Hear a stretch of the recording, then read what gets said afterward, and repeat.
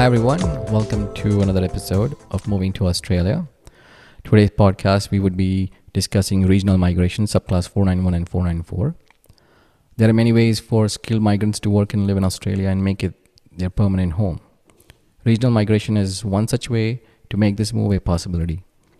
The regional migration program consists of two skilled regional provisional visas that provide a pathway to permanent residence, a skilled regional permanent resident visa, subclass 191, additional points under the skilled migration points test for skilled migrants nominated to live and work in regional Australia, and more options for international students who graduate from regional universities.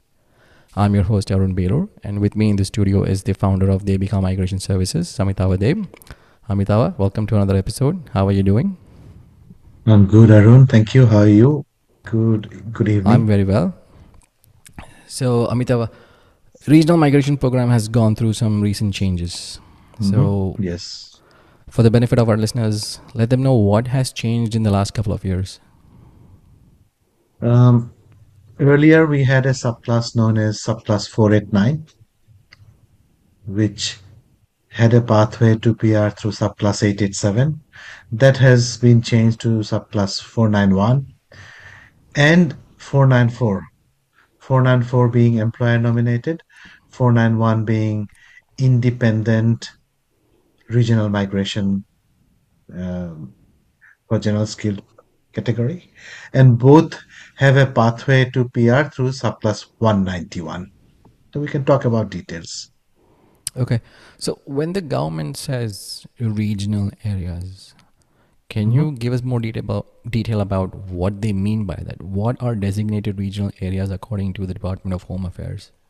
So there's a lot of confusion around regional areas. People from other countries, they confuse regional with rural. They probably think they're going to the villages where there'll be cows and hens running around and they have to live in a hut. It's not like that.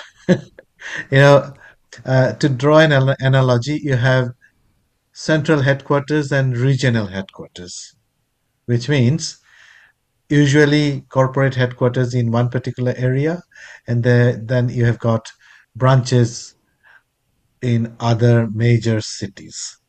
Similarly, they have coined this term regional to distinguish between major cities of Australia and all other cities or all other areas of Australia. So anything in Australia other than the metropolitan areas of Sydney, Melbourne, and Brisbane are regional. Regional, of course, is divided into two categories. There are major regional cities or major regional centers, and then far regional. Major regional cities are cities like Perth, Adelaide, Canberra, and then cities around Sydney and Melbourne. Cities around Sydney will be Wollongong, Newcastle, Blue Mountains, and around uh, Melbourne would be Geelong. So these are category 2 regional areas, and then there are category 3 regional areas, which is everything else. Does the Sunshine Coast and Gold Coast also fall under category 2? Yes, they do because Sunshine Coast and Gold Coast are not far from Brisbane. Now, you mentioned that a lot of your customers mistake regional as being rural. So, Mm. what is the reality of living in a regional area compared to Australia's three biggest cities, Sydney, Melbourne, and Brisbane? Regional areas are smaller, lesser population, and hence lesser opportunities. So I guess there is a fear that if you do not go to those bigger cities, the opportunities will be less. What we forget is that although opportunities are more in bigger cities, the competition is also higher. So really, it boils down to a very similar thing. You need to, of course, make your choice carefully about which regional area or which regional city you should move to. It depends on your background. So if, for example, somebody has a background in engineering or Manufacturing, they could choose Newcastle or Wollongong. If you're a civil engineer, you could choose Boral, for example, which is a little outside Sydney. Now, you being in New South Wales all your life, so if you were to look at just regional cities in Hmm. New South Wales, Hmm. what would be the employment opportunities in your opinion? Which are the biggest industries there where people can seek employment if they do move there? Newcastle is the center of a lot of traditional mineral-based industries like mining. So Newcastle will be good for those people, geologists, petroleum engineers, um, and Wollongong being a port city, there are more opportunities for marine or navy-related occupations. What about people moving from healthcare? Because we read about how the healthcare industry is lacking registered nurses, doctors, and there are people moving in from different parts of the world. Healthcare, there is opportunity, or there are a lot of vacancies all over Australia, all over regional areas. There's a shortage of healthcare people. And we did a podcast last week with some other provider, I think NDIS provider, about the Yes. healthcare industry. So there are a lot of jobs. Of course, one has to have the background and experience. And there are several pathways to temporary as well as permanent visas in regional areas, including Dama. Okay. Now you did mention a while back about you're talking about 491 subclass 491, and you did mention that it is a state nominated regional subclass visa, if I'm not mistaken. Mhm. Can one move from one regional area to another to seek better employment opportunities once they have their visa? Technically, they can. Home Affairs do not care because all Home Affairs want to see is that the person is living and working and studying, or their family members are living, working, slash studying in regional areas. As long as they move around, it's okay. The state government might create problem. I have not seen any state government create any problem so far, but they might if they want to. We gave you nomination. You signed an agreement that you will be in our state, but you decided to move. But I doubt they will get in. They don't have the resources to pursue that. Have any of your clients ever reported to you that once they move to regional Australia, the Department of Home Affairs try to reach out to them and try and see where they are living? Are they living in the nominated states? Always, always, always. They will be, if it is 491, they will be periodically getting requests from the Home Affairs to update their address and their activities. So if they are working, where are they working? If they're living in Australia, what's their address? Provide evidence. And they might even do interviews over Zoom. Does the grant letter categorically state that you have to live in the state in that nominated you? It No, does not, right? no. 491 is a regional visa, designated area sponsored visa. It does not say which designated area, but it says you must be in a designated area. That's all Home Affairs cares. Okay, got you. Now, subclass 494 is an employer nominated visa. Is it possible that while you're on that visa, you can switch your employer if you have a better opportunity from somewhere else? Subclass 494 is very similar to Subclass 482. 482 is work or employer sponsored visa. We loosely call it work permit. So there is always a sponsor or a nominator for this type of visas. If an employer finds a job in a regional area that sponsors him under subclass 494, they will be able to move provided they find another employer willing to take over the nomination.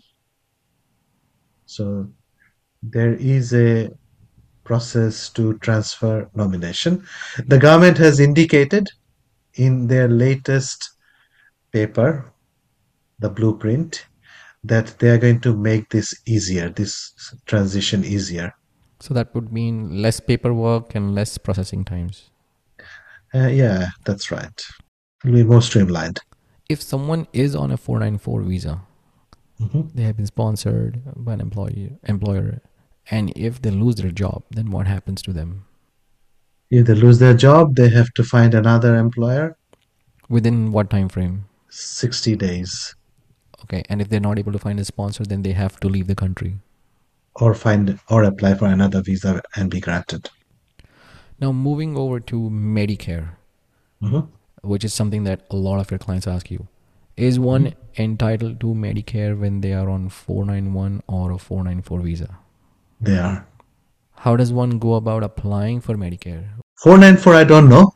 494, I have not checked, sorry. But 491, yes, they are entitled to for Medicare.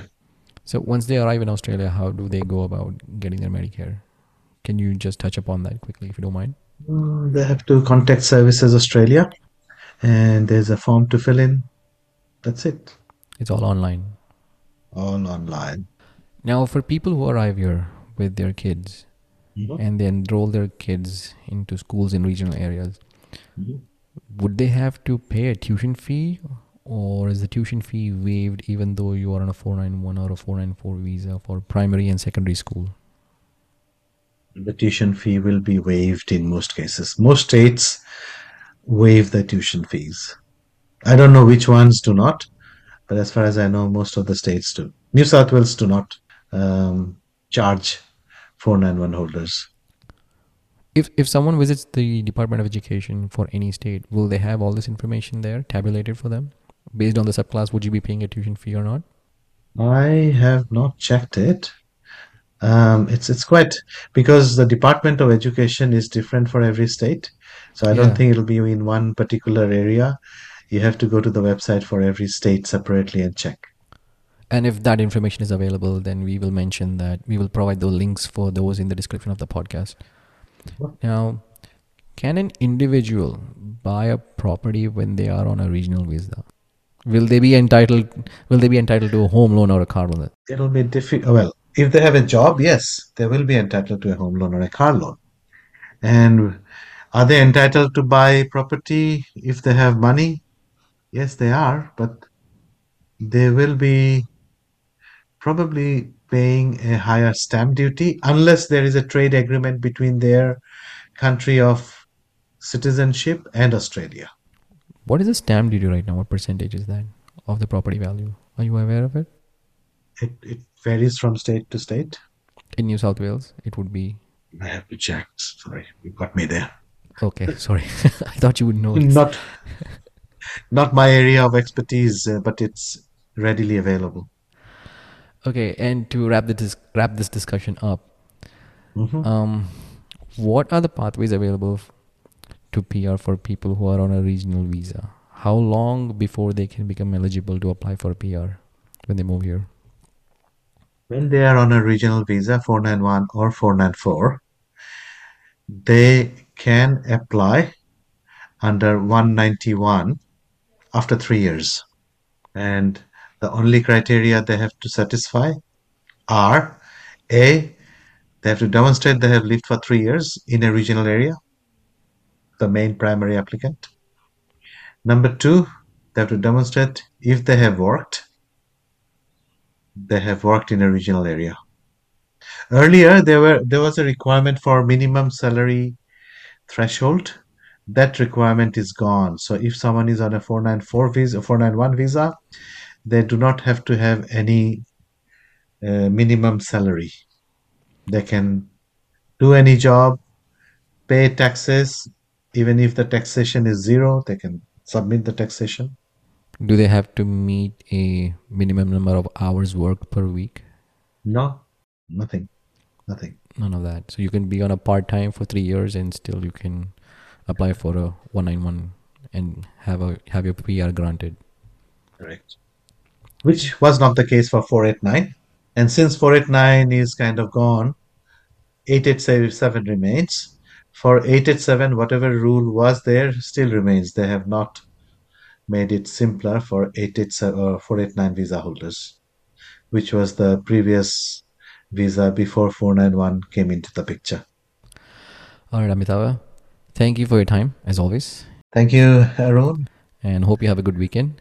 For those of you who are listening, if you have not subscribed to our podcast, please do so. Have a good weekend, and we'll see you next week. Thank you for listening. Goodbye. Okay, bye bye.